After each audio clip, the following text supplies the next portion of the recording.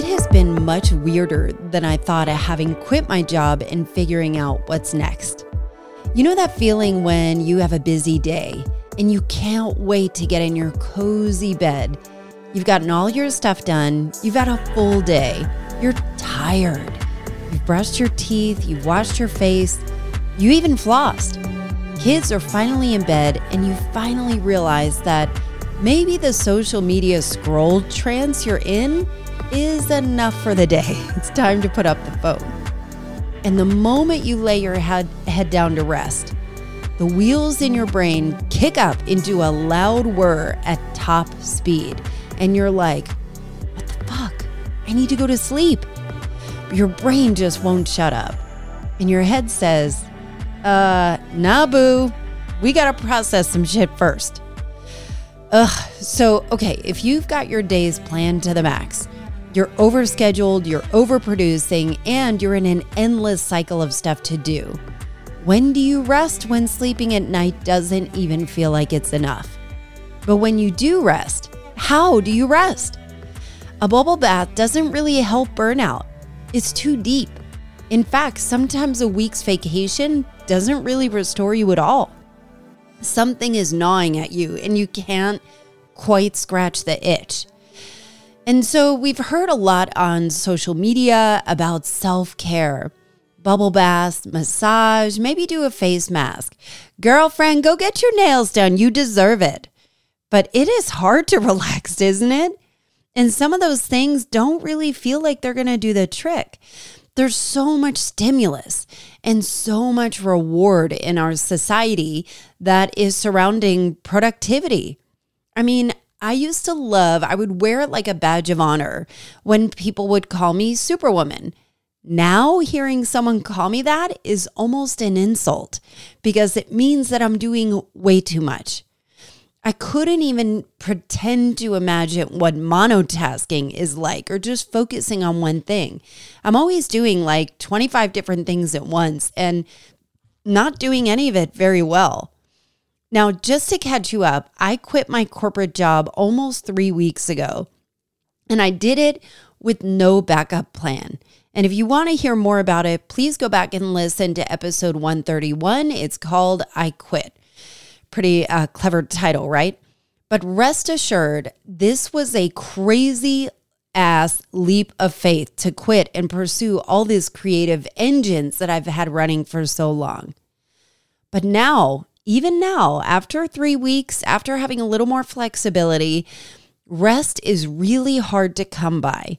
And in fact, I'm starting to realize how much of my self-worth has been wrapped up in my productivity and financial earnings. Once I get through this list of things that need to get done and have been productive enough, then I'll rest. But the truth is, the to-do list will always be endless. And it hit me like a car crash that I won't rest unless I feel like I deserve it.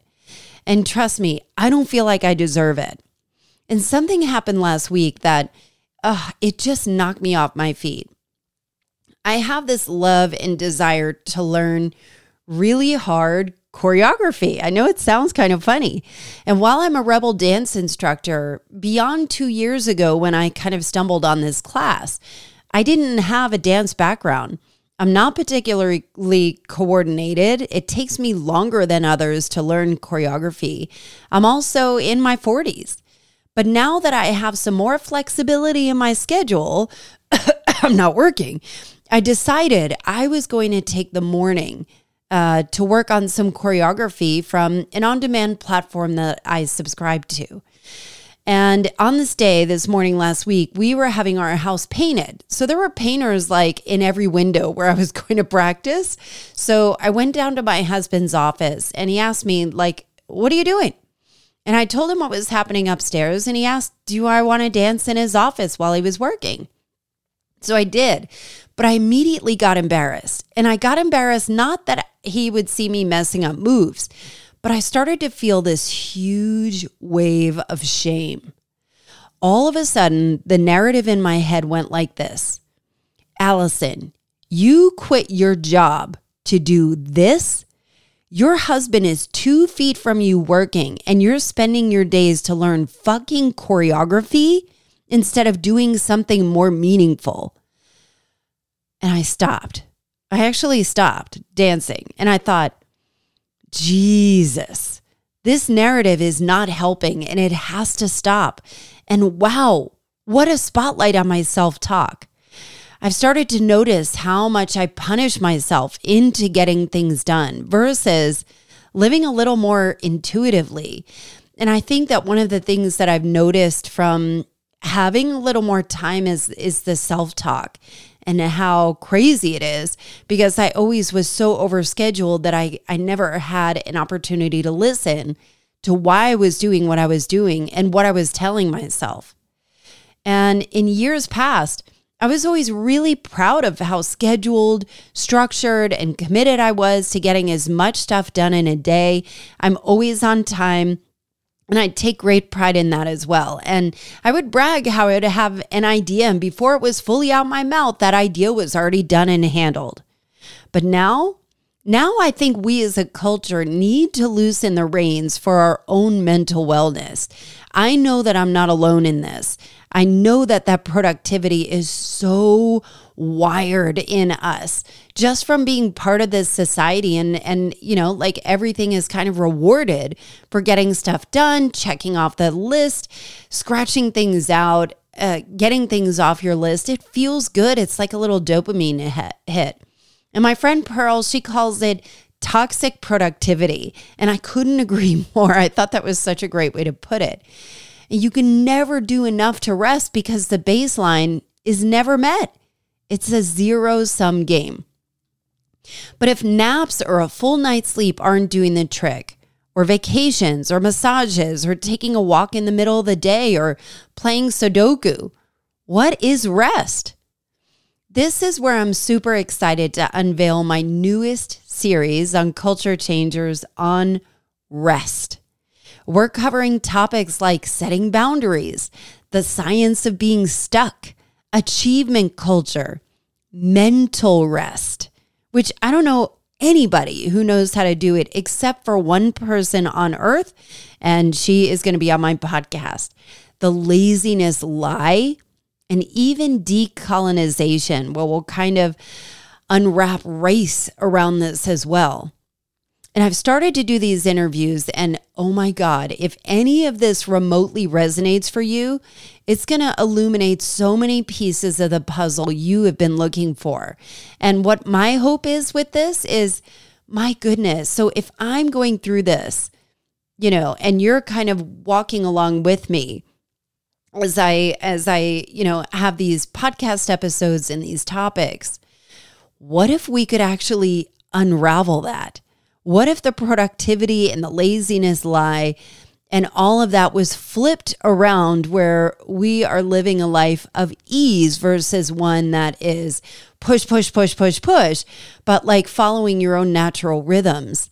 What could happen, and what possibilities are available to us when we kind of follow our own intuition, or at least re-engineer our lives in a way where it feels more natural. It doesn't feel like that hustle, that grind that has been so celebrated. You know, as I think about it, I've really been procrastinating resting, mainly because I'm afraid of what I will face. I don't know what will come up. I know for me, it feels like I'm not doing enough. I should be doing something different, something else, something more, something less.